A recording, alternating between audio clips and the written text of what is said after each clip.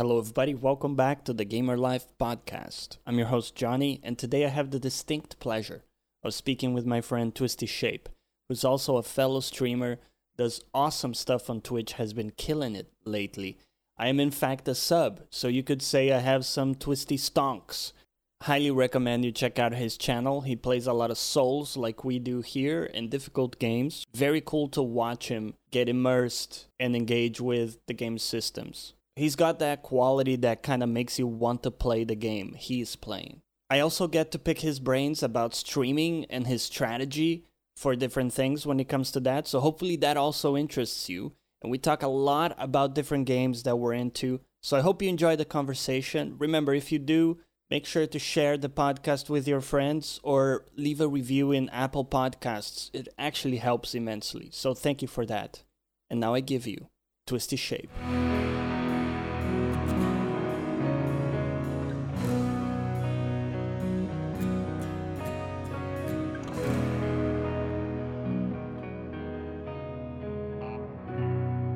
Mr. Twisty Shape, welcome to the Gamer Life podcast, my dude. What is up, Let's buddy? go. How's it going, man? Yes, he's I'm here. Stoked, man. Dude, yeah. I've been planning this, evil planning for a long time, but I got some practice under my belt with a lot of these convos because I wanted to do you justice, man. Let's get the horn tooting out of the way. I like your stream. I stop by whenever I can. It's difficult because we have a similar schedule, don't we? We do. It's rough, man. But I do try to stop by, and I kind of feel, I get this camaraderie feeling that almost like you're on your own journey. It's kind of like a parallel journey to mine with streaming. You got your own thing. It's almost like we're both playing Neo 2 and you're doing a heavy axe build and I'm doing a dual katana thing. But, sometimes we help each other, and it's kind of cool to see also your milestones, man. It's the one thing I don't get with the resentment sometimes when someone sees someone else's success, right? I'm stoked, right? When you post something, hey, we broke this thing, I'm like, fuck yes, right? That's awesome. But Dude, how do you feel about that, dude? So I'll be straight. There are some people out there, I'm like, man, as if they broke that milestone. What the fuck? But then there's certain groups of people where I see it and I'm like, yes, I'm hella hyped for them. And you are definitely one of those people in that group, as well as a couple of others. When I see their milestones break and I see them doing really well, I'm like so jacked because you see how much work people put in and seeing them get something from it is legit. Yeah, man. So what's going on your channel? What are you doing this week? And also people, just make sure people can go to that link there to check you out. So what's going on this week? This week, at the moment, we're playing through Witcher 3 as our main game. So you can catch me live 4 days a week, Monday, Wednesday, Friday, and Sunday. So as of Monday, we're continuing with Witcher 3 and Geralt of Sexy Rivia, as he's quickly becoming known because he's awesome and gravelly, and I love him. And at the same time, every Friday is FML Friday, where I play a From Software game. We played some Bloodborne yesterday, where I was... That was truly FML. I caught the VOD of that. Holy crap. Dude, I've found myself... I'm doing the DLC at the moment, the Old Hunters DLC. Yeah. And, dude, it's got to have some of the hardest bosses I have ever played against in any From Software game, period. It has my top. It's so funny because my top 3 worst bosses are in the DLC. So now that you've done them, I think I can say so. Vicar, Lawrence, the one you were fighting yesterday, probably my least favorite, or I hated it. He's just not fun. Yeah, and then Orphan of Chaos. I love. Is it Chaos? Yeah. I haven't got to him yet. I haven't gotten to him. Okay, I think you'll like that boss. It's tough though. And then there is also what is the one that gives you the moonlight sword that's like a beast? That was Ludwig. Ludwig, thank you. Yeah, you did. I saw you do that one as well. That one was tough for me, but I think you did it pretty quickly. Yeah. Nah, he beat me hard and not in the way that I enjoy. He kicked the crap out of me, but we managed to beat him in the end after but I found myself getting more and more outraged by this guy until it kind of clicked. His second phase, super chill. His first phase, hated it. Yeah, absolutely. All the like rabbit beasts are pretty like difficult to figure out in the game. But big hello to everybody. We can't get to all the messages, but Ridrick's mini partner and of course Chrissy here. It's cool because Chrissy, of course, is your mod, right? And here in my channel, Corrido is my mod, and there's a special, like, it's so cool when someone believes in your shit so much that they want to like become a mod.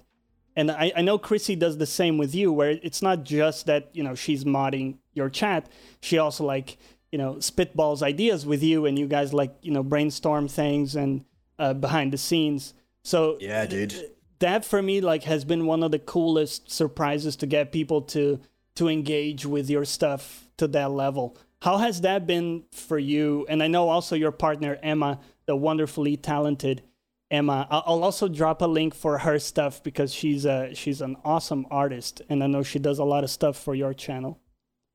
She does all my emotes, and any art that I ever ask for, she ends up knocking out the park whenever I get it. So I highly recommend it. Her commissions are open, by the way. Shameless plug. So, dude, when it comes to my mods, I was really lucky when I first started streaming because I had 3 or 4 friends whose idea it was for me to actually begin streaming. And when I asked if they wanted to be mods, they leapt at the chance. And a lot of these people a couple of these people I've never met, like IRL. They've just been gaming friends for a long time. And they hopped on board pretty much immediately as soon as I started streaming. So I was very lucky that my mod team has always been like 4 to 5 people strong. And then just through this journey over the past 3 years, but more so since 2020, which is when my streaming really started to come into its own place and it hit a bit of a stride. I had some phenomenal people join me, such as Chrissy, Ridrix, who's in chat as well, and a number of other people who basically bolstered my mod team to the point that it's kind of gone beyond that now. They're more of my dev team, as it were. If ever I've got like an idea or a plan or a direction that I want to head in, I'll generally bounce the idea off them and spitball it a little bit to make it less of a foundational idea and more of a fleshed out idea. And I get some cracking feedback from them. And then there's also these times where I'll be like, nah, you're wrong. And I'll do it my way, and my way won't work. And I'll do it their way, and their way will work, which has happened like so many times, specifically with Chrissy's ideas. And then I get the smug, yeah, told you so. And I'll never live it down. Yeah, you're a smug motherfucker sometimes. I love that. But yeah. But also like with you, because you have Emma, your partner, right? Was there? Yeah. I'm a bachelor, so I never had to worry, with the big commitment of like streaming and stuff. For you, was there a conversation where you sat her down and you were like, "Hey, I'm gonna do this thing. It's gonna take a lot of hours. It's gonna be weird because I'm talking to myself." Like, how was, I guess, her reaction to that? So she was one of the original people that pushed me to stream when I first started 3 years ago now. And when the first idea was pushed, it was pretty chill because we weren't living together. I only saw it at the weekends, so I made sure I had time for her. And now when we live together, it's a little bit more stressful in some situations. There's definitely a big give and take where, like, 4 days a week, I disappear for 3+ hours into my office. She watches like a lot of my streams and she's always there in chat, but she's not really into a lot of the games that I play. The main wear and tear or the main sort of times where the give and take is really a big thing is when I want to do something outside of my normal schedule, or if stream has impacted me or hit me hard. So we've all been there where we've had like a poor stream where we've come away and say our average is like 20 viewers or something like that, and we come away with like barely hitting 10 and stuff, and it hits us pretty hard. She's generally been the person to pick me up after that fact. So as much as it's a give and take time wise, she's always in my corner when it comes to bad situations, and if ever she needs me, I can cancel the stream. So where it is a balancing act, it's a good balancing act, and it's something that we've perfected pretty quickly. It helps that she's a gamer as well. Oh yeah. Like right now, while I'm here gets it. doing this, she's playing League of Legends. and Right, listening yeah. to it. So like she's got her own things going on as well. So it's never too bad. We quite like our own space, and I'm very lucky in that regard. But I can imagine with other people who have girlfriends who maybe don't understand gaming or like being together a lot, it can be rough, to say the least. Yeah, and one of the things that I find cool as well, you're pretty open with, like sometimes if you're going through a rough patch or something, you just say it, right? It's not like you try to pretend everything is nice and dandy, because everybody notices immediately if you do a stream and you got this like fucking negative energy on you, right? So I think you got the positive mindset of just being open about it and sharing like, hey, I need a day. Right. Yeah. Or a couple days, and people seem to take that pretty well. So, dude, like the heroes, as I call them, or the Hall of Heroes, which is my community, like hella supportive when it comes down to that sort of thing, specifically around mental health. And I'm a pretty big advocate, right, for men's mental health. Not above anybody else's, but I being a man myself, as you may have noticed, I'm definitely sort of an advocate for that, because there's a lot of guys out there who's like, oh, men don't get sad. Men don't have mental health issues and stuff like that, and I don't like that. So I feel like if that's something I'm going to uphold, I need to uphold it in my actions as well. Yeah, so you need to lead by example and show people that you're affected by that shit as well, and it's perfectly normal. I like that as well. I'm also a big proponent of just making it normal to talk about that stuff, because for so long it's been a stigma, as you say, especially for dudes, right? Because we're hashtag real men don't cry. And, it's such a big thing. For me, growing up in Brazil, that was huge. This like masculinity, almost to a negative extent, I guess. So it's been an adaptation to like figure out that we're human too, and we we get the blues as well. We need some time to figure shit out. Very much so. And I definitely think in the circles that you work in terms of like streaming and putting content out there, is you're always putting like a little chunk of yourself out there. And if you are in a bad place, putting a chunk of yourself out there, and if it's not reacted to well, or if you're having a bad mental health day as it is, and then you stream and the stream goes badly and there's not enough viewers as you expect there to be, or a game glitches out or whatever, that can hit like an absolute truck. So I'm always very, very keen and very aware to step back and go, actually, I'm going to take some time here and not actually stream right now. Yeah, that makes a lot of sense. So what are some of your tools? You've already mentioned, Emma helps you with kind of, bouncing back from those downs, from those lows. But do you have any other like tools or systems you have to help cope? Is like meditation? Do you do anything like that? Generally I have like a selection of games that I purposefully don't stream. Mm-hmm. So there'll be like a set of games that I always fall back to that are my games. I'm kind of bad in some regards, because if I'm in a shitty place or having a shitty time of things, my go-to option is turn off my phone, shut my door, and just hunker down with like a game or something. And I'm trying to get out of that. So generally, at least in lockdown, what our go-to thing is getting some bad food and a bad film, and just enjoying that, and just having some time away from the situation. I have an awful habit of, if there is something wrong, figuring out what that wrong thing is and fixing it. But sometimes it's just not possible, specifically in like streaming and stuff like that. You can't fix something in streaming because a lot of times streaming is so all over the place. So I tend to get into a bit of a tailspin, always trying to want to fix stuff. Yeah. So instead, I find it better just stepping away from the situation entirely and focusing on something else, whether it be a bad horror film or a game that I enjoy or something like that. Yeah. No, I totally agree. And I think in the past you've spoken about kind of games helping you earlier on in life as well. Like I think in high school you mentioned you've dealt with like bullying and stuff, and I have as well. So it kind of spoke to my own experience. But could you give us like a quick superhero backstory there? Like how did you go? How did you go from that kid, let's say, I assume struggling in some way in high school with that stuff to the place you are now? Yeah, sure. So very quickly, I suffer from multiophilia hip dysplasia, which means that the joints in my hips aren't correct.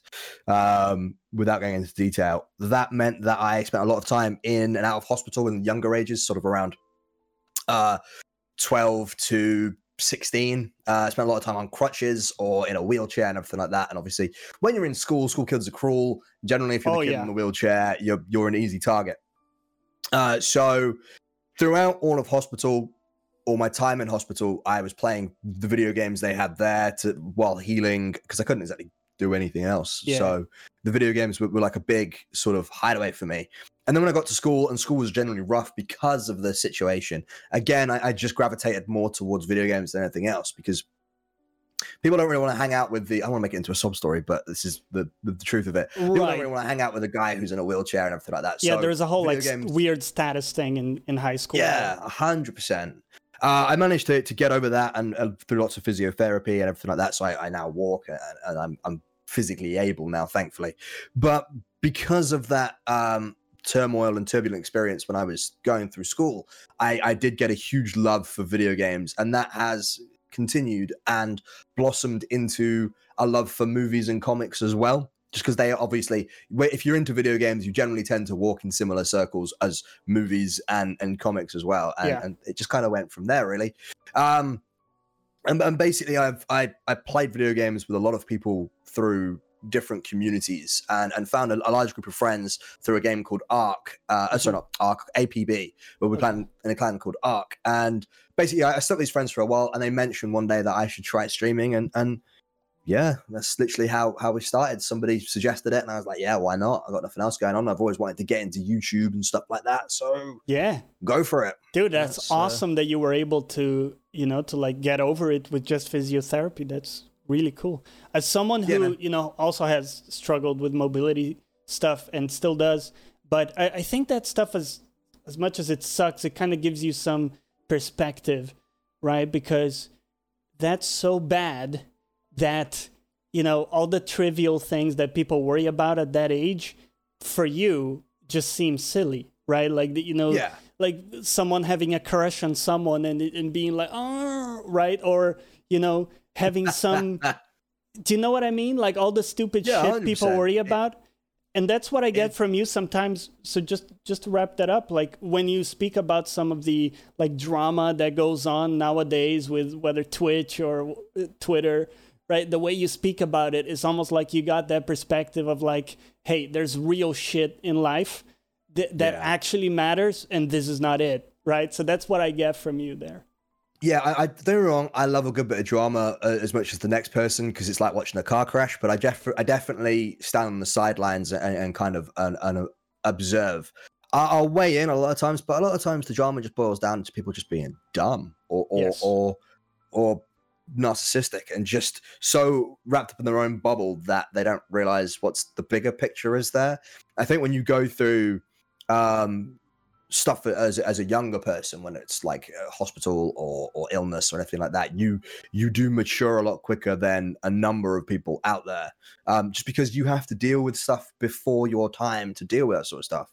And when you get into situations like streaming where there's a lot of drama and there's a lot of conflicting opinions and people just being nasty to each other for the sake of being nasty and clout, it is very easy to just stand back and go, hang on, no, we're grow up. We're all adults here.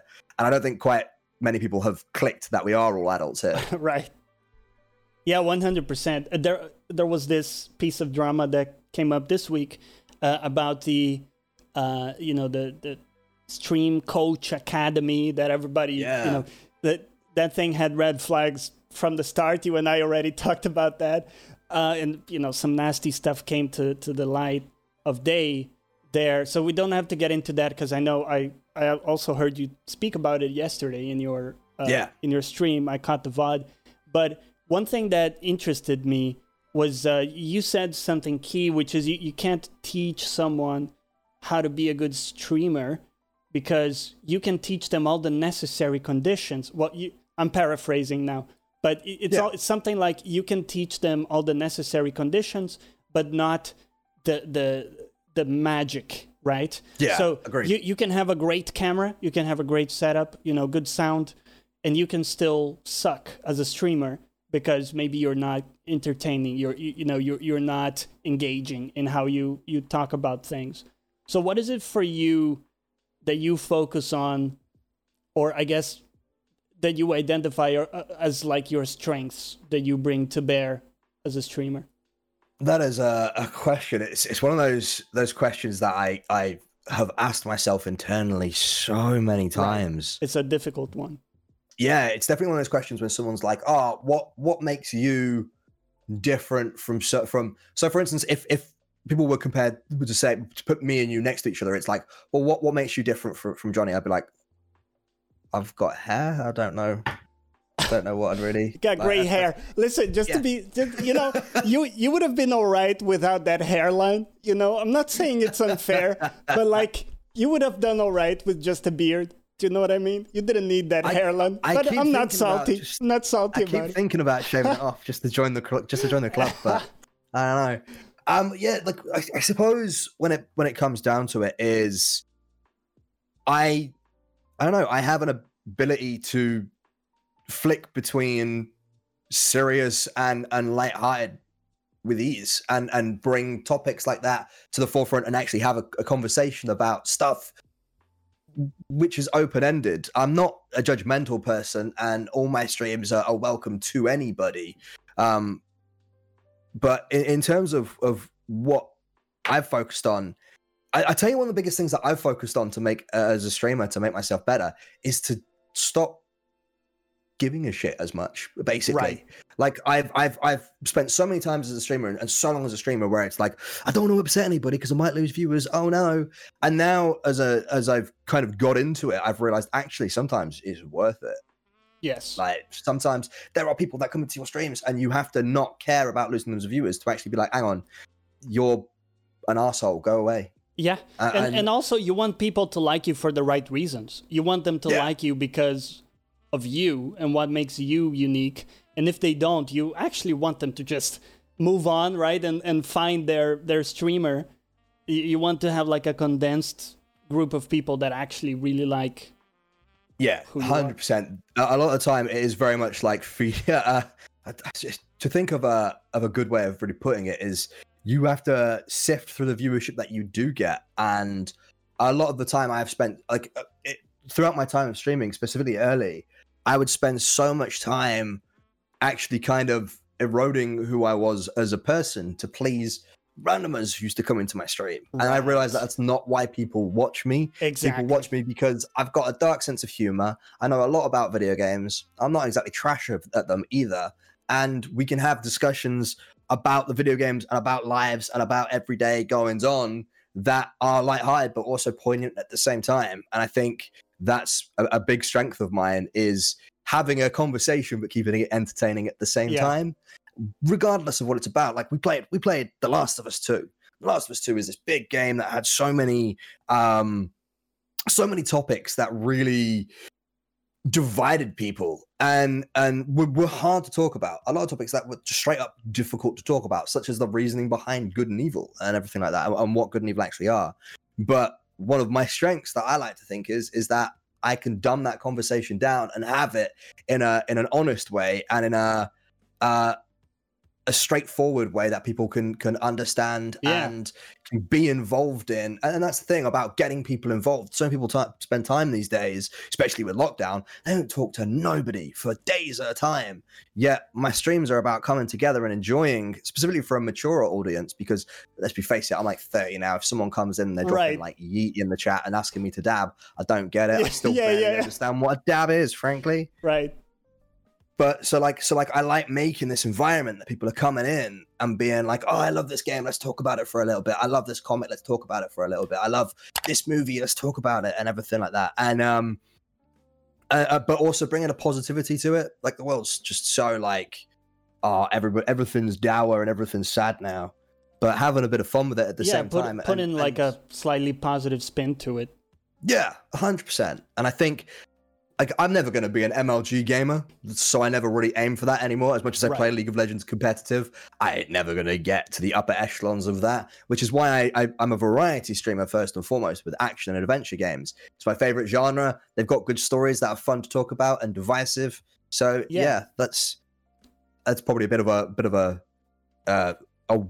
winding response to that question. No, I think that makes a lot of sense. I think one of the things as a viewer that I can tell you do well, and not a lot of people pay attention to this, is actually like body language. Have you thought about this at all?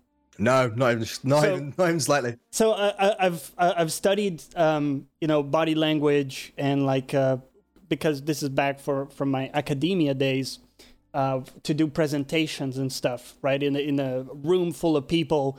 Now, body language is important. You want to keep people with you, right? And keep people interested. So I developed some habits of like, how you move your hands, how you look at people, how you engage, how you when you say a word, you move your hand at the same time. There's so many little things. And you got a lot of that I guess comes naturally to you because you're saying you haven't really looked into it. But you have a way of speaking with emphasis. And like you're actually speaking to the person, I think that's why maybe people feel like you're just having a conversation with them, because it does feel like you're just addressing them in this, natural way. So there you go. I think that's part of it, man. That's part of the magic. I never even thought about that. That's cool to think about. That is a massive compliment. Thank you. Yeah.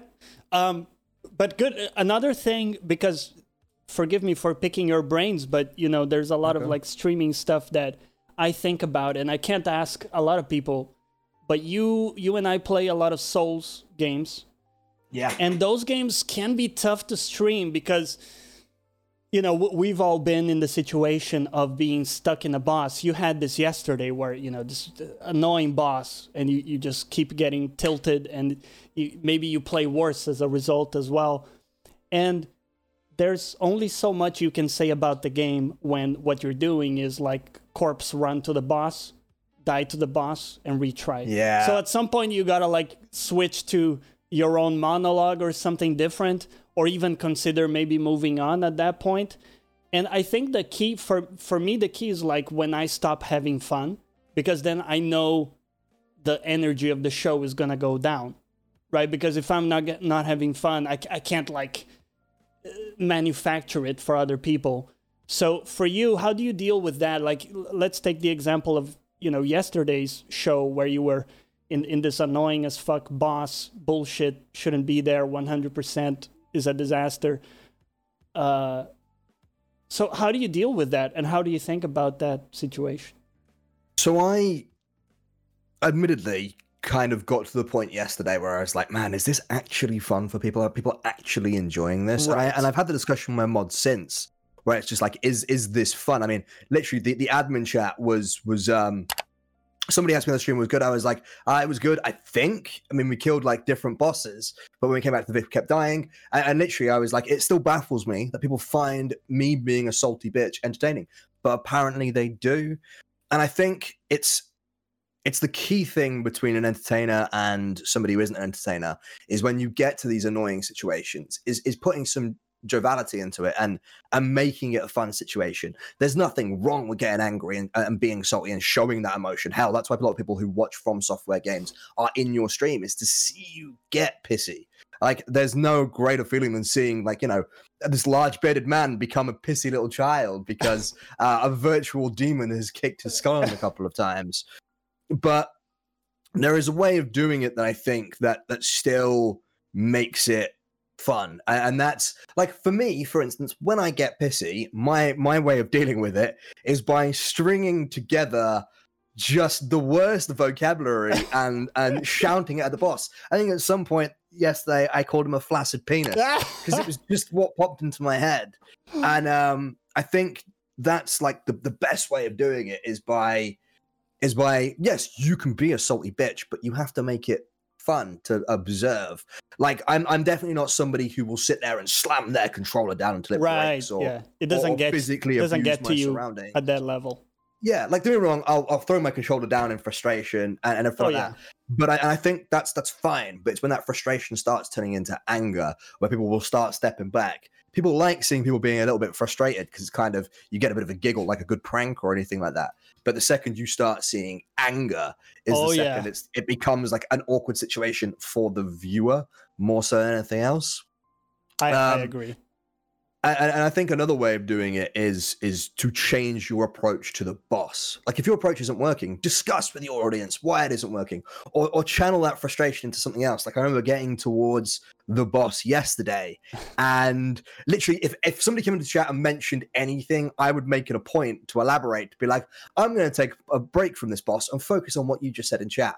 And I would be like, having this conversation is more fun than fighting this boss again. Yeah. And I'd make a point of that to make fun out of it. And I think that's the best way to deal with a frustrating situation, rather than turning it into a thing where you're losing fun. Look at how you can turn other avenues, not specifically the boss, into something fun. Yeah, exactly. Keeping it fun for you as well, because like I said, the moment it becomes a drag for you personally, it's gonna go downhill from there. I think a boss like that will always become a drag for me. But I think one of the common sayings in my stream now, which I need to make some merch of, is "Mama didn't raise no bitch." So like everyone's like, "Oh, you need to move on to another boss, or you should just drop it and leave it and come back to this boss later." And I'm like, "No, Mama didn't raise no bitch." I like it. Because I love it. Walk away I'm gonna that. steal that. Yeah, awesome. Yeah, Jam and Pandamatic. What's up, guys? Yeah. Dude, yeah, that's a good point. You know what I've thought, because now I'm playing Nioh 2 and I'm 100% ready to go into those situations. One of the things that I have planned is, if it gets real bad, like I'm full on just stuck, what I'll do is I'll take a break and play a chess game. I've been getting into chess a lot. Okay. And people have been enjoying that. So, take a break, play a chess game for 5-10 minutes, wind off a bit, and then go back to it. But what you mentioned makes sense, dude. Yeah, I didn't I don't really step down from games like that, probably as much as I should. I should probably consider that a little bit more. I used to use a thing called Stream Raiders, which used to be really good for taking that break. Right. But I found Stream Raiders to be quite irritating after a while, just because I'm not a big fan of this stop-starty kind of thing. And I generally find that I have to keep. I don't know what's wrong with me. Whether it's because you're a stubborn guy, right? I get that from you. Like, you need to do the thing. Dude, I ended that stream with that boss still alive yesterday, and I could tell it hurt you inside. Dude, I legitimately had trouble sleeping because I was like, that boss is still alive. I need to beat him. This is annoying me. Yeah. And I just couldn't. I'm still sat here now, thinking about stream tomorrow, and like on stream tomorrow we should be playing Witcher, but I'm playing more Bloodborne because that boss is still alive, and as far as I'm concerned, we don't stop playing Bloodborne until that boss is dead. Otherwise, it's gonna irritate me like nails on the chalkboard. Yeah, the thing that irritates me about those games is that for me it doesn't always work just to throw more hours at it. It gets to a point sometimes where it's like a stone wall, and I need to actually sleep. And then on the next day, I'll come in and like 2 or 3 tries, I got it. Dude, I can't. We were stuck on a boss. I'm pretty certain we were stuck in like a Dark Souls boss, because we're doing all of the From Software games. So we started with Dark Souls 1, Bloodborne, Dark Souls 2, Sekiro, and then Dark Souls 3, and then Demon Souls. And we were stuck on a boss, and I swear it was a Dark Souls boss for quite some time. I woke up, got onto stream, and beat it. So the very next stream after struggling against this boss, I came on and I beat it in like 1 or 2 tries. I can't remember which boss it was, but yeah, just demolished it just like that. Yeah, it's crazy, man. Sometimes you gotta give yourself that break. Yeah, sometimes I definitely think you need it. I think you get to a certain stage where your patience is so worn thin. Yeah. That you are making mistakes because you're angry at this boss, or you're irritated by it all. That reminds me so much of that fucking game. Getting Over It with Bennett Foddy. Yes. Do you know that game? I know it. I'm so glad I haven't made it on stream and have absolutely no intention to. Oh my god. Okay, the only way to describe it is like getting kicked in the nuts and like going back for a second serving over and over. Yeah, I've seen a few people play it. I think I watched you play it a little bit as well, and just no. Just no. It gets to a point. It's like taking the Souls thing to the extreme, where you get so tilted that you're unable to do the most basic things in that game at some point. Yeah. Yeah. I can imagine. Anyways, that was just an interesting tidbit to raise. But let's move on to Souls a little bit. I just wanted to ask you, because you're a fan of difficulty, so I know you play games in hard a lot of times. You do, 100% runs. So you put in the effort, right, to get good at games, let's say. So for you, how do you feel about this idea of creating easy modes for games like Souls? What's your hot take? This has been a point of contention for me and Emma, because she's very much that every game should be playable, and I'm very much of the camp where it's like, no, hard mode should exist for a reason. And my original view on it was very much like, every game should be accessible for everybody. Yes. But not every game should be completable by everybody unless they're willing to hit that skill cap or that skill ceiling. And in some respects, I do kind of stand by that. But the argument is, does it take anything away from my experience of the game if there is an easy mode? And no, it doesn't. And I'm of the camp that if it was to be added tomorrow, I would not be going to forums to express my displeasure of the entire change. Yeah. Do I think in some ways it devalues the time and effort that a lot of people have put in? Yes, 100%. Like, for instance, if I beat Bloodborne tomorrow, after the blood, sweat, and tears that I've had to put in to get through that game, and then Monday they added an easy mode, which made all the bosses, including the DLC bosses, easier, I would be upset. I would be pissed off, because it does devalue what I've done. But if, say, for instance, when they released Demon's Souls, and it was a brand new release, remaster of the game, and that came with an easy mode built in from the get-go, I wouldn't be that fussed. And I think I stand by that. I don't think they should go back and add an easy mode to like previous titles, but if they wanted to do it in future, power to them. As long as every game is accessible by everybody, be it somebody who can't use a normal controller due to disabilities, or needs something, a little less fast because of mental agility, then fine, great, do it. Why not? But don't decrease the difficulty of games that have already been out there for a specific challenge for people. And I must admit, one of the things that does wind me up is a lot of people who want an easy mode in the Dark Souls games wouldn't fucking play the Dark Souls games anyway, because they're not interested as it is. Yeah, exactly. Yeah, I think, as much as it may allow some people to beat the game, it won't be a fun game. Honestly, like part of the fun in that game is like a similar experience to going to the gym. I know you go to the gym. The experience, like the first time you go, you suck at everything. It doesn't matter what machine you go to, what thing you pick up. You suck. You don't know how to do the thing. You can't lift much in the beginning. But, then over time you put in the work and you're like, oh, okay, we're starting to get somewhere. And then you see the progression. I don't think you would see that as much if it was just, easier from the get-go, let's say. I adore that, and I think it's one of the reasons why I find competitive games for like League of Legends and Valorant and everything so appealing to me, because I like seeing myself get better and have that like accolade next to my name that slowly improves over time. I can understand they're not for everybody, and I can understand that some people outside looking in might be like, well, why would you bother with that? Why would you not play a game for downtime? But there is so much when it comes to gaming that is chilled and easy, that I like booting up a game knowing that I'm in for a difficult time, right? And overcoming that. It's an achievement for myself that I don't necessarily have in other areas of my life. So I like having that challenge to just facilitate a little bit of a feel-good feeling that I don't get from anywhere else. Whereas people who do want the easy mode already have other areas of their life where they're getting those feel-good moments. So I guess in some ways it is a bit of an ego boost or a narcissism thing. But, everyone's got to have their something, right? Yeah, we all like to be challenged in different ways. Some people won't want it from a game, but some of us do, and that's fine. And I just think that the formula of the game would just entirely not work without that piece. I think it's a central piece, not the difficulty itself, but you're like banging your head against a wall and like trying to, improve, let's say. Yeah, it's definitely. I mean, people find different things within games fun, and that's fine. But I don't see the problem with having a subsection of games that is made for a set of people who clearly like the punishment of the difficulty. It's one of those things that I bring up whenever there's a conversation about it. It's like, great, there's 1,000 games out there that you could play. There are 4 games that have this difficulty in them.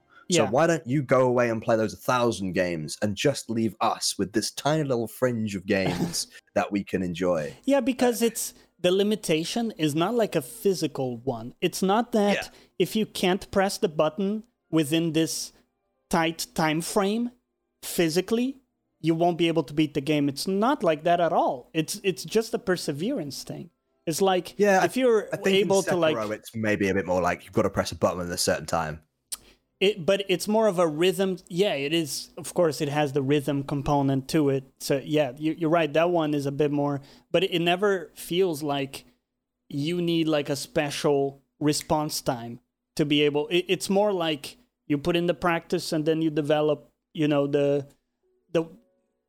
skill to like foresee attacks and that kind of thing. I think it's much more about that than like, a physical ability, let's say.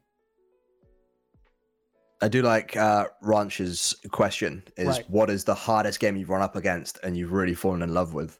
Because Dragon's Lair is a cracking game. Yeah. But I don't know if this really counts. Does League of Legends count? It's one of the most difficult games I've ever played. For me, it's Dota 2, which is, just a similar game. So I totally understand. The worst version of League of Legends. Okay. Closing call with Twisty. Never talking again. Okay. I'll let it pass. But, dude, I get you, man. Those games where it's like you see your skill is so clearly shown in games, right? Even though it is a team game, some games you're just going to lose because of your team. A lot of the times it's like, because I got better at this aspect of the game, I am now winning more games. It's so visible when you do improve that, it's addictive. It really is. Mini Partner says Dota 2 is better. I love you. We're newly best friends or new best friends. None of my league boys are in chat, so I'm just... Sorry, Chrissy thinks CSGO is better, and we all know she's wrong. No, I do like League. It's just, we all kind of pick one, right? And we like focus on it. And for me, Dota has like some elements of it that kind of make it pop for me. Having played League of Legends now, whenever I go to any other MOBA, I'm like, yeah, it's okay, but it's not League. I will ignore that, Tob, in chat. Okay, we'll just ignore. Here we go, League fanboys. All right. But yeah, man. So how do you feel about Neo? Have you actually played Neo or Neo 2? I dabbled in the first one a while ago, and it was the aesthetic was really cool, and I was enjoying it. But the big thing that I really dropped me out of the game was the map design. How you complete a mission and then you go to a brand new map, and you complete that mission and go to a brand new map. I didn't like that as much, because the thing I love about Dark Souls is like you open a door, you go up an elevator, and you're world. Like, I'm here. How did I get here? What the hell? And that is such a superb bit of game design from Software. Dude, I have to agree. I love that, and also like the hub world for me is I really enjoyed that take as well. So if you look at Demons, that also worked very well for me. Even though not everything was connected. Yeah, me too. I don't have a PS5 yet, but when that's not a unicorn and people can actually buy them. I know you got your hands on one, and that I did. Awesome. Yeah, very happy about it. Although I barely play it. There's barely any games where I'm like, I need to be on it. It's Demons so much on my PC right now.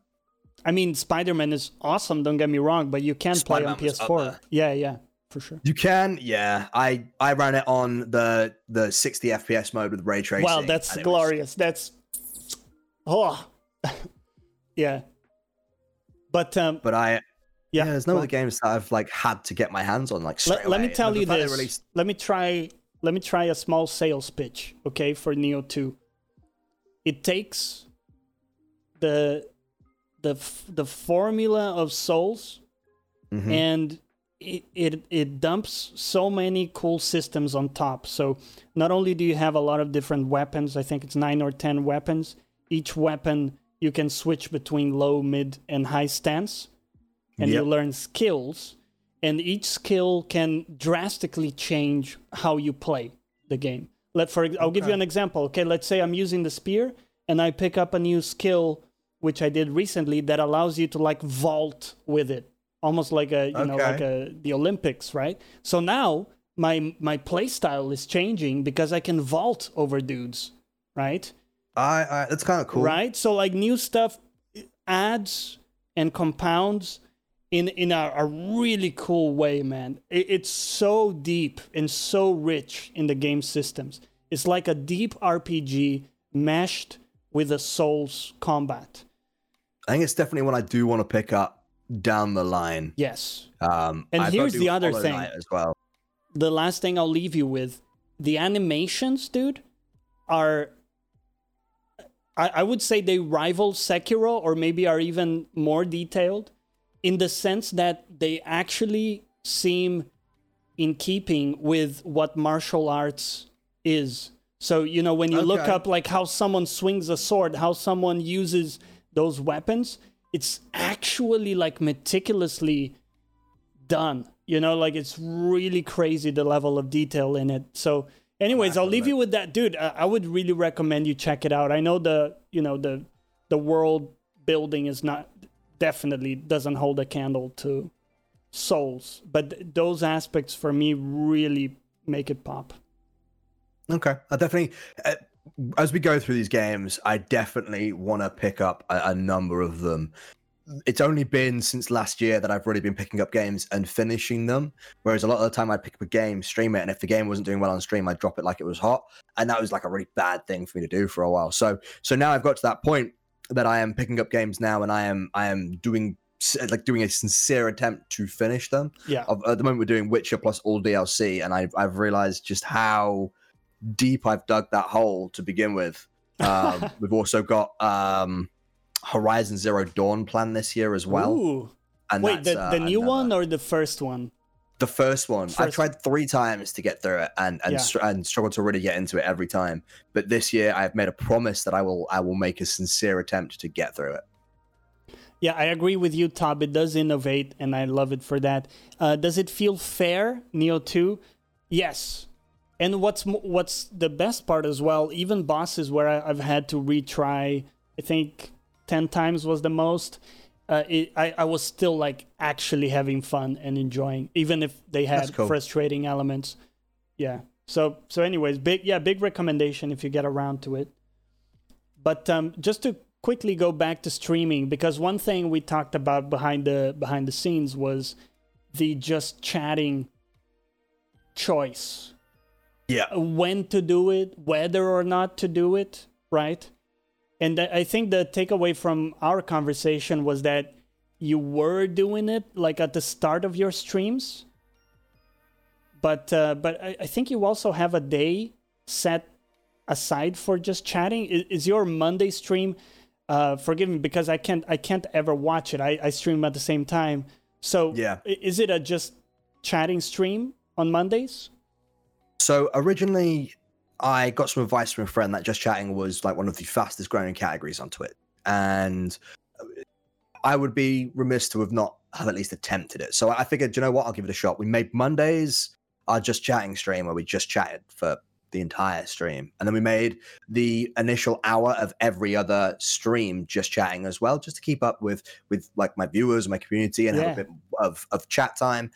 Unfortunately, honestly, it was a bit more to make it through any game when you're losing an hour from a 3-hour stream is rough. 2 hours into The Witcher and you've barely done anything. You've started the game. You can't even do a sub quest in 2 hours. Yeah, exactly. Like it's nothing. So what I've started doing is if I have any topics that I specifically want to cover, for instance, Stream Coach Academy, which we spoke about yesterday, or on Monday, every Monday, we do trailers where we'll check out new trailers and have a chat about video games just to catch up with how everyone's Monday's been, because Monday is obviously a rougher day to normal. I'm also doing a thing where I get loot crates regularly from different companies, and we'll open them and we'll laugh at all the crap that's inside them.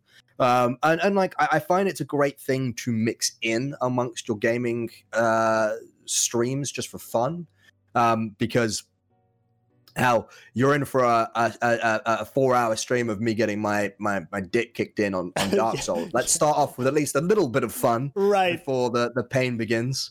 Yeah, and I think it's different, even though you're pretty good with interacting with people while playing, so you're not like Ko. I love Ko, but Ko is like fully into the game, right? Like he is so immersed. Like he pays very little attention to what people are saying. Also, he has like thousands of people. But I'm just saying, level, it's tough. It's a different style, right? Where I think you truly pay a lot of attention to people that speak to you. But it's different when you're like full screen and you're like, hey, I'm here to speak with you. It's almost like weird, the level of intimacy there. But I think people enjoy that. I don't know. I haven't played around with it too much. So I definitely think it's something that all streamers should take on board once they start the ball rolling and they start getting regulars into their chat, is to make sure there's that connection between you, not only as a streamer, but as the person with your audience. Because at the end of the day, your audience are going to be the folks that are telling their friends about you, boosting you on social media, joining your Discords, giving you their money, their hard-earned money. And you should be taking that time, I honestly believe, to spend that time with them and have that dialogue with them. And I think as great as it is playing a game and having that dialogue with people at the same time, the conversation will always be half-assed because you're playing a game at the same time.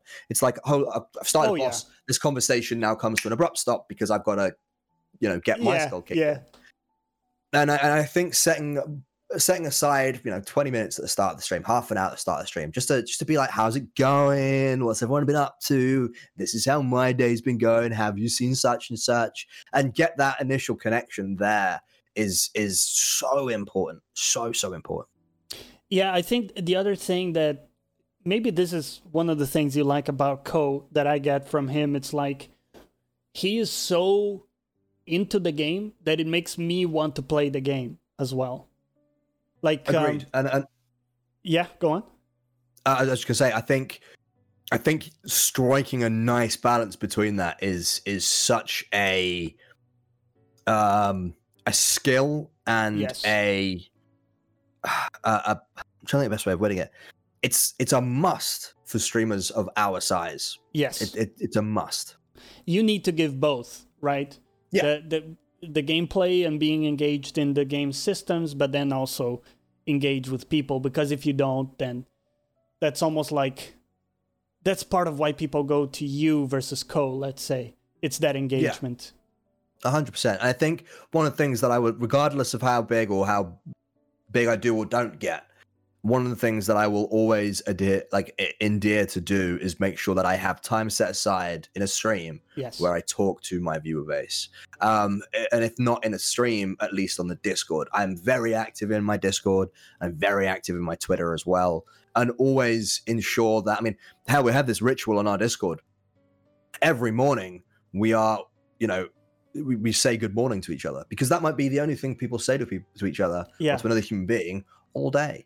And I think it's a really good way to get into that rhythm of making sure you talk to your peeps. 100%, dude. And in some ways, you become like a big part of people's lives, because they're saying hello to you every day. They are listening to you while they're cooking or in the toilet. You never know, right? Yeah. So it's really cool. Yeah, it's a big honor, man. It's cool. Yeah, it's definitely great. If you think about like your favorite TV show that you watch, so at the moment I've been binge watching Brooklyn Nine-Nine. Imagine being able to watch it and chat with the cast at the same time. Like it's unreal. And I think if you don't take or make the most of that ability to just chat with people, then yeah, you kind of shooting yourself in the foot, as it were. Another thing that we talked about behind the scenes is the viewer count and how that can mess up with your energy, right? Being looking at that. So I think you've said you're trying to no longer look at it. By the way, Wrench, thanks for the 5 gifted subs, man. Very generous. Yeah. I really appreciate it, Wrench. Thank you, man. Yes. So for that, how do you think about the viewer count? Because I know some people are monitoring it closely to see if they do something correctly or wrong. So I'd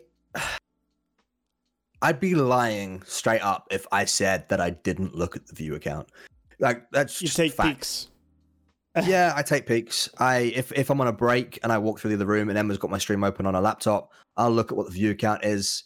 If I, alt tab and it's open, I'll glance. You can't not. It's nails. It's just impossible not to.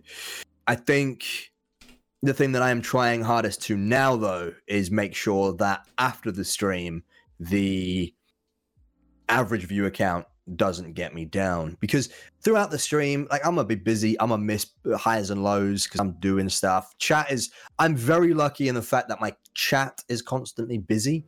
So I might not have very many viewers, but I have people who are there wanting to talk to me, wanting to have a chat and enjoy the entertainment that I'm trying to provide. Yeah. But the biggest thing that I am trying to do now is, once I finish a stream and I look on Twitch Tracker or Solynome or even on Twitch itself, I look at that average viewer count and try and make sure that aspect of the numbers doesn't get to me.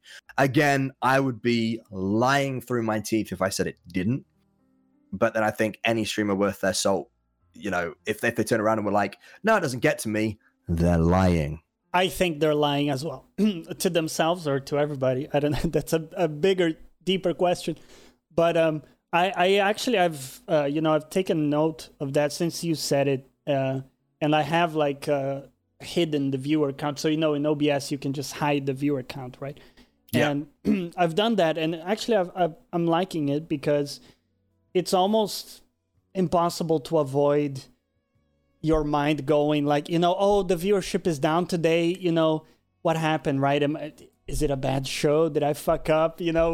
Your mind goes to those places, even if rationally, it's probably not up to you. It's randomness and people having to take a shit and drop off or whatever. My mods have had to have that conversation with me more times than I think any of them have ever wanted to. And Troy makes a very good point that we all started streaming with 0 viewers for a long time, and everything bigger than that is a bonus and a blessing.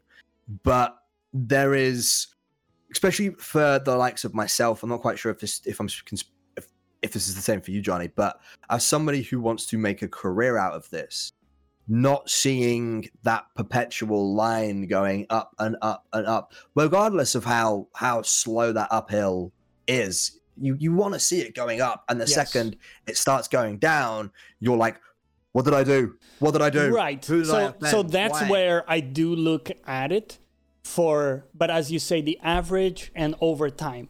So I am concerned with my key indicators looking healthy in terms of progression and over time, right? So if in a week all of my shows got very little traction, let's say, I might think, okay, maybe I need to tweak something, right? What were those shows? What did I do in them? Do I maybe need to spice them up with something different? But on the flip side, if I see things doing just well, I try to just stay the course and just do small tweaks, basically. Yeah. And not lose it over, today the viewer count is 3-5 lower than my average. Yeah.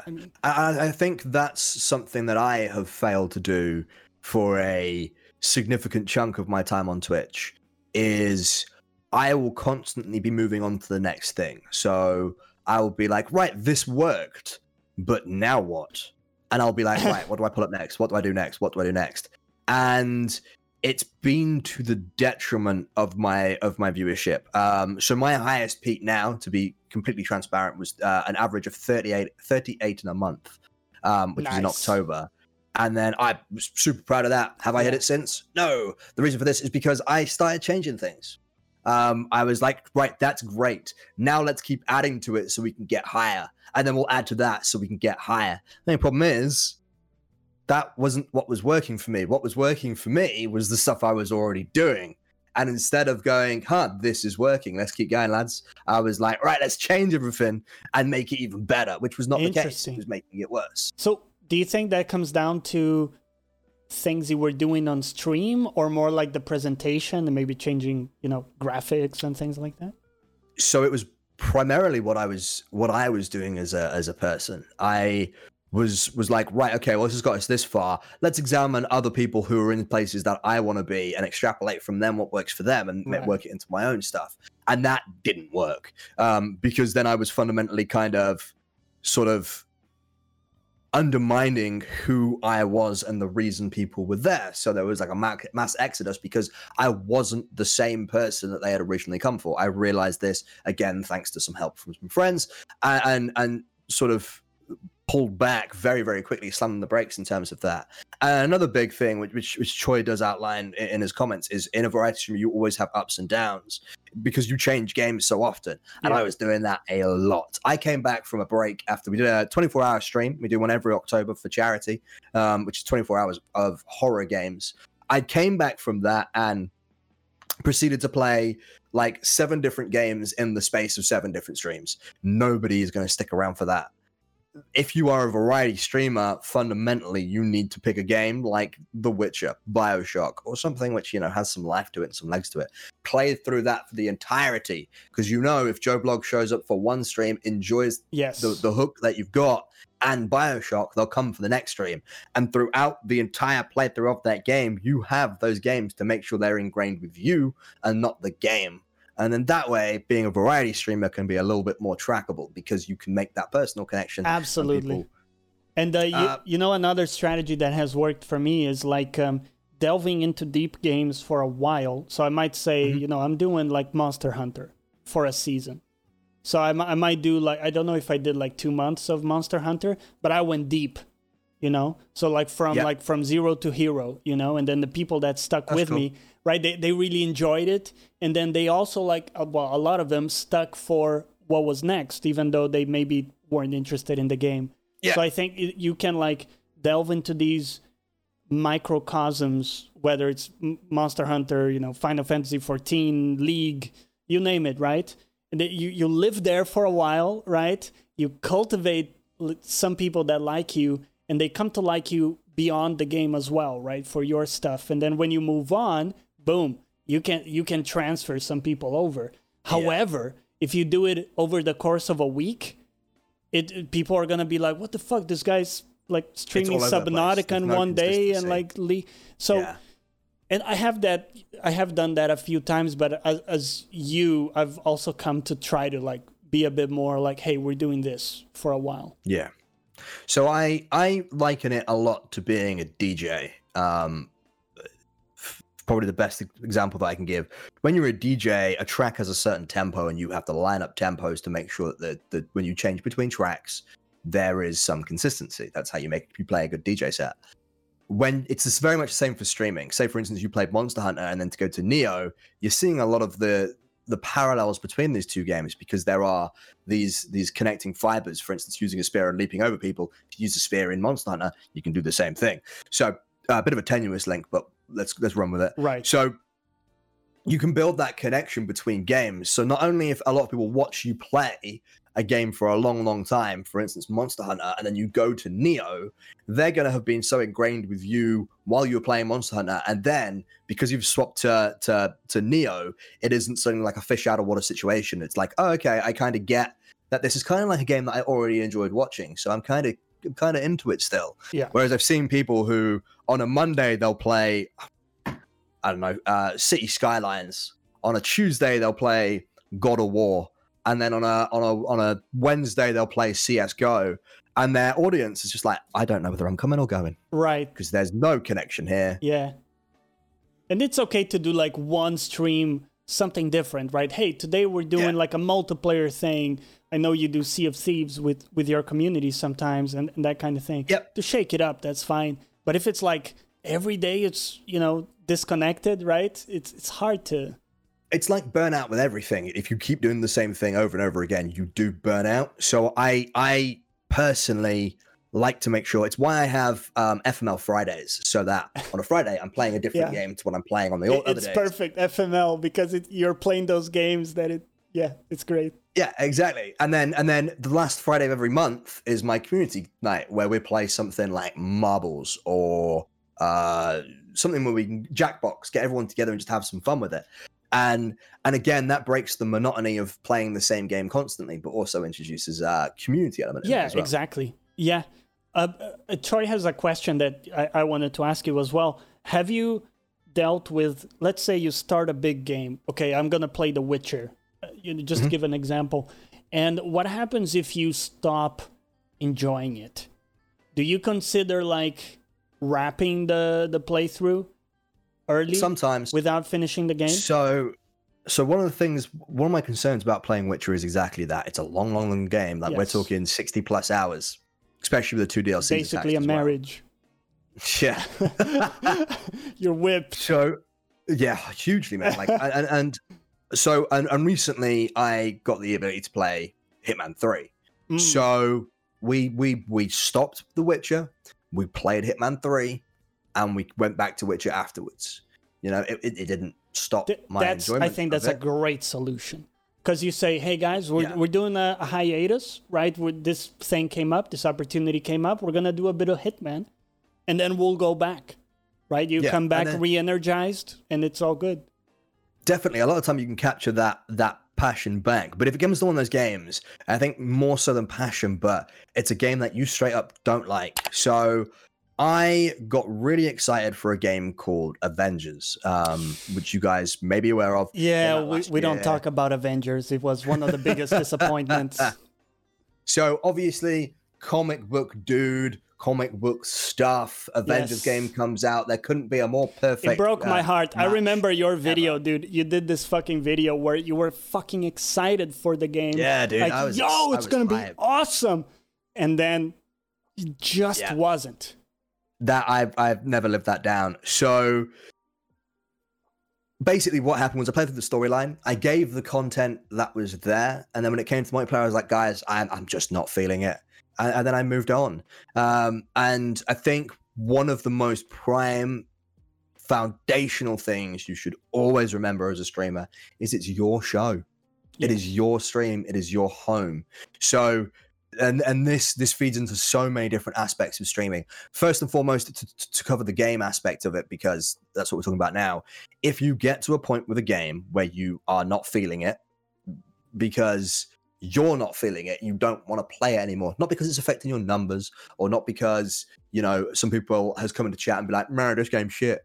But you as a player are not enjoying it anymore, switch games. Like categorically, because you cannot put out the content that you want people to receive if you're sat there being like, I can't be fucked, and that will damage your stream at the very core, because it will stop you wanting, because it'll be a chore, and you never want it to be a chore. And then the other aspects of remembering that it's your stream is if somebody turns up in your chat and is a dick, get rid of them. Don't think, I want to keep them because they're an extra viewer. Yay, the viewer count's gone up. No, get rid. And then the other one, which I've had to learn again recently, is if you say for instance, you set up something with channel points, or you're doing a charity stream where you're eating disgusting beans for £1 or whatever, make sure you put a line in the sand and remind people that you aren't a monkey, and because they pressed a button, monkey does dance. Yes. That you have to ensure, and I mean ensure, that you keep some dignity and some self-respect about yourself going through it, because it will wear you down. I have done multiple charity streams, and I have had multiple channel points. For instance, so I had a channel point of redemption, or a Streamloots redemption, which is another thing entirely, but regardless, where they were all based on comic book stuff. And one of them was something called I Am Groot. If you played the card, I had to say, and could only say, I am Groot for originally 3 minutes, but I dialed it back to a minute. But there wasn't a proper timer on it. So people could play 3 of these cards, and I'd still have to say I am Groot for 3 minutes. And then if people kept playing more, I couldn't stop. And that fundamentally damaged my confidence. Yeah. And damaged the stream. And I realized very quickly that was a mistake. But it was a hard lesson to learn. It's a very hard lesson. The balance of how much control you give to the audience over what your content is and what you do.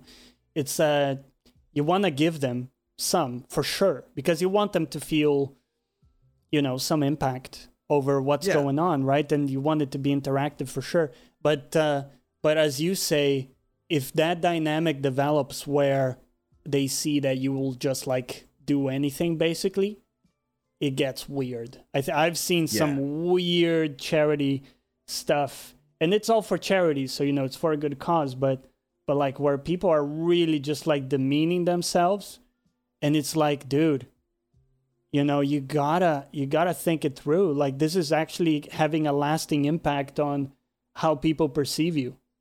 Yeah, 100%. I mean, so one of the things that I have currently is set me a challenge. So for a certain amount of channel points, you can set me a challenge in a game, and I have to adhere to that. However, at the moment, it is one of those things where it's like, okay, no healing. And it's like, well, that's fine, but I know straight away from an entertainment point, this is going to be 5 minutes of not being entertaining because it's going to be me dying on repeat. And that's it. That is something that I'm seeing really often. The challenge that is always set is don't heal, don't block, don't attack, use a specific attack. And it's like, man, these really aren't that interesting challenges. So now it's like, well, I have to go back to the drawing board again now. Choice question. It's an interesting question. He asks, do you guys think there's possibility and space on Twitch to have YouTube style content, like doing quick looks at games live for people, maybe showcasing 3 games in 3 hours on one stream? No. Well, let me push back a little. I don't think so. Yes and no. If you literally do what you said, no. However, here's what you can do. You're in a stream, so your stream is maybe 3 hours, you're playing a game, and then there's a segment in your stream where you're gonna do a quick look at something, right? So you stop the game, you go into like full screen, and you talk about that game or whatever it is, and then you record that while you do so, and then you upload that as a standalone video to YouTube with a good thumbnail, good title, and that's evergreen content. People, 1 year from now might find that shit and might say, hey, that guy is cool. Let me go check out his Twitch.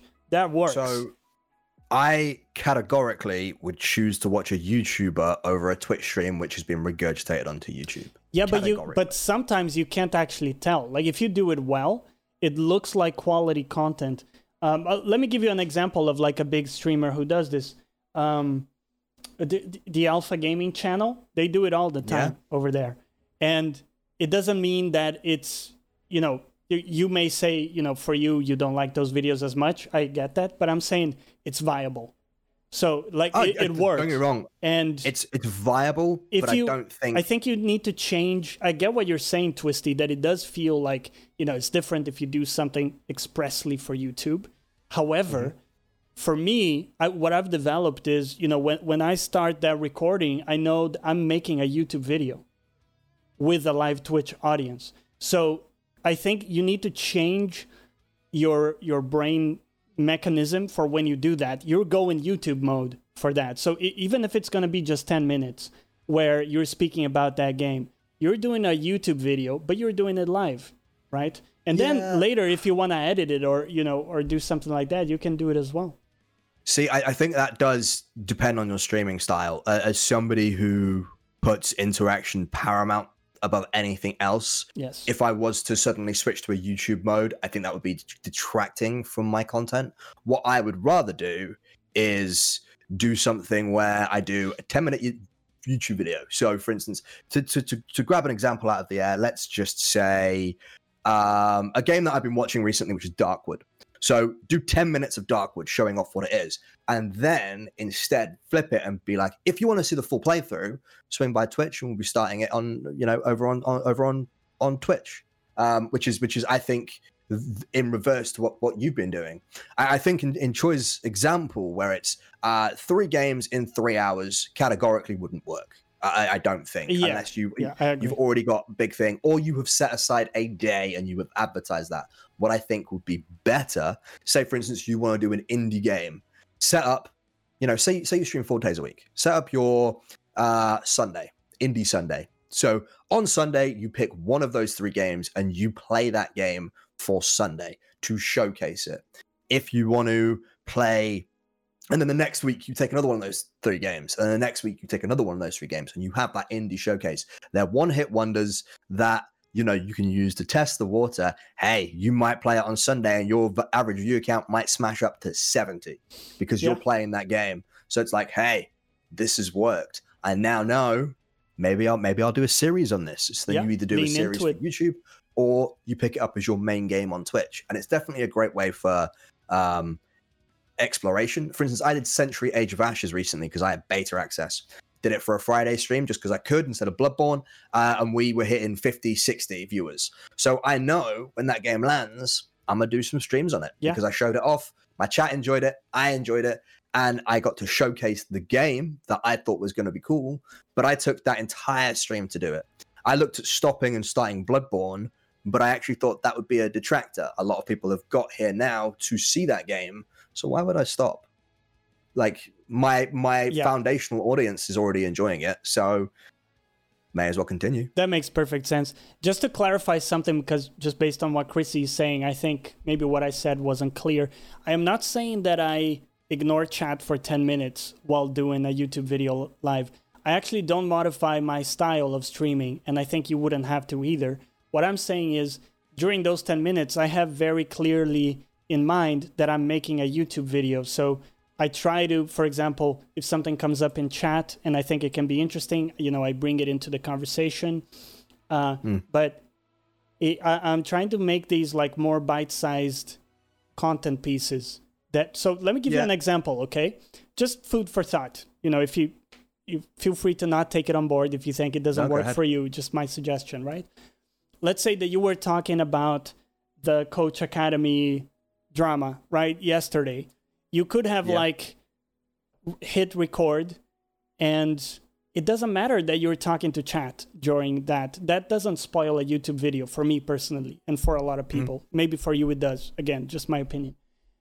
So you could have like a bite-sized video of your take on the Coach Academy thing, and that goes on YouTube with a good thumbnail, good title, evergreen, people can find it forever, right?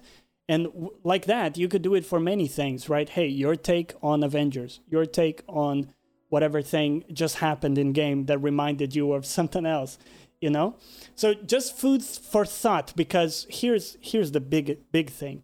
It's very low cost for you to do because you're doing it anyway on stream. You're taking pieces that represent your stream very accurately. Because again, you're not changing your style in a big way. So if people like that video, there's a 100% transfer between that and your actual content on Twitch. And people know that because they see the chat on your video. They know they can go to you for more. So anyways, just, just leaving it out there as food for thought. It's definitely an interesting take. Maybe I'll test it and get back to you on what my experience of it is. Right. Normally at the moment I do streaming and I do YouTube, and when I record a YouTube video, I'm in a very different mindset to I do that too. I do that too. But let me know if it, if anything comes out of it. I'd be interested to hear. Yeah, I'll give it a shot. Good. Okay, listen, now I'm cognizant of your time. We're going up against that hard barrier.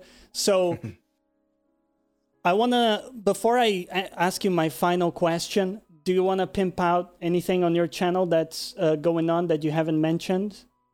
No, I pretty much mentioned everything that we're doing. We're back on Sunday with a Bloodborne stream starting at 3 p.m. GMT. We've currently got a community goal to get a 12-hour stream going.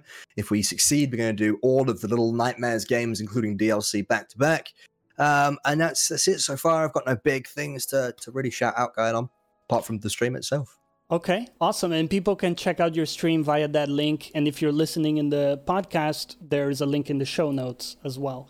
Here's my final question, my dude. what is the one thing you're targeting? The one thing that you would like people to remember you by if they visit your stream?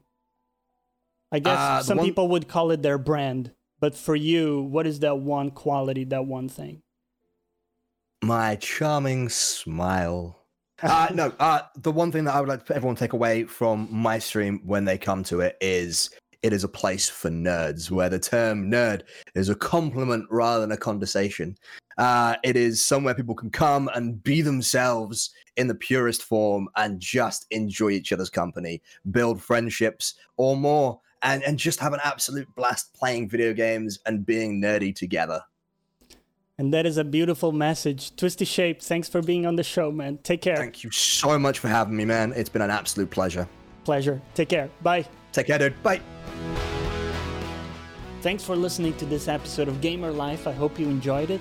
If you did, remember to share with your friends and come back every Monday at 9 a.m. UK time for a new episode. You can find all that I do, including streaming, license-free music, and much more at my website, johnnyplays.live.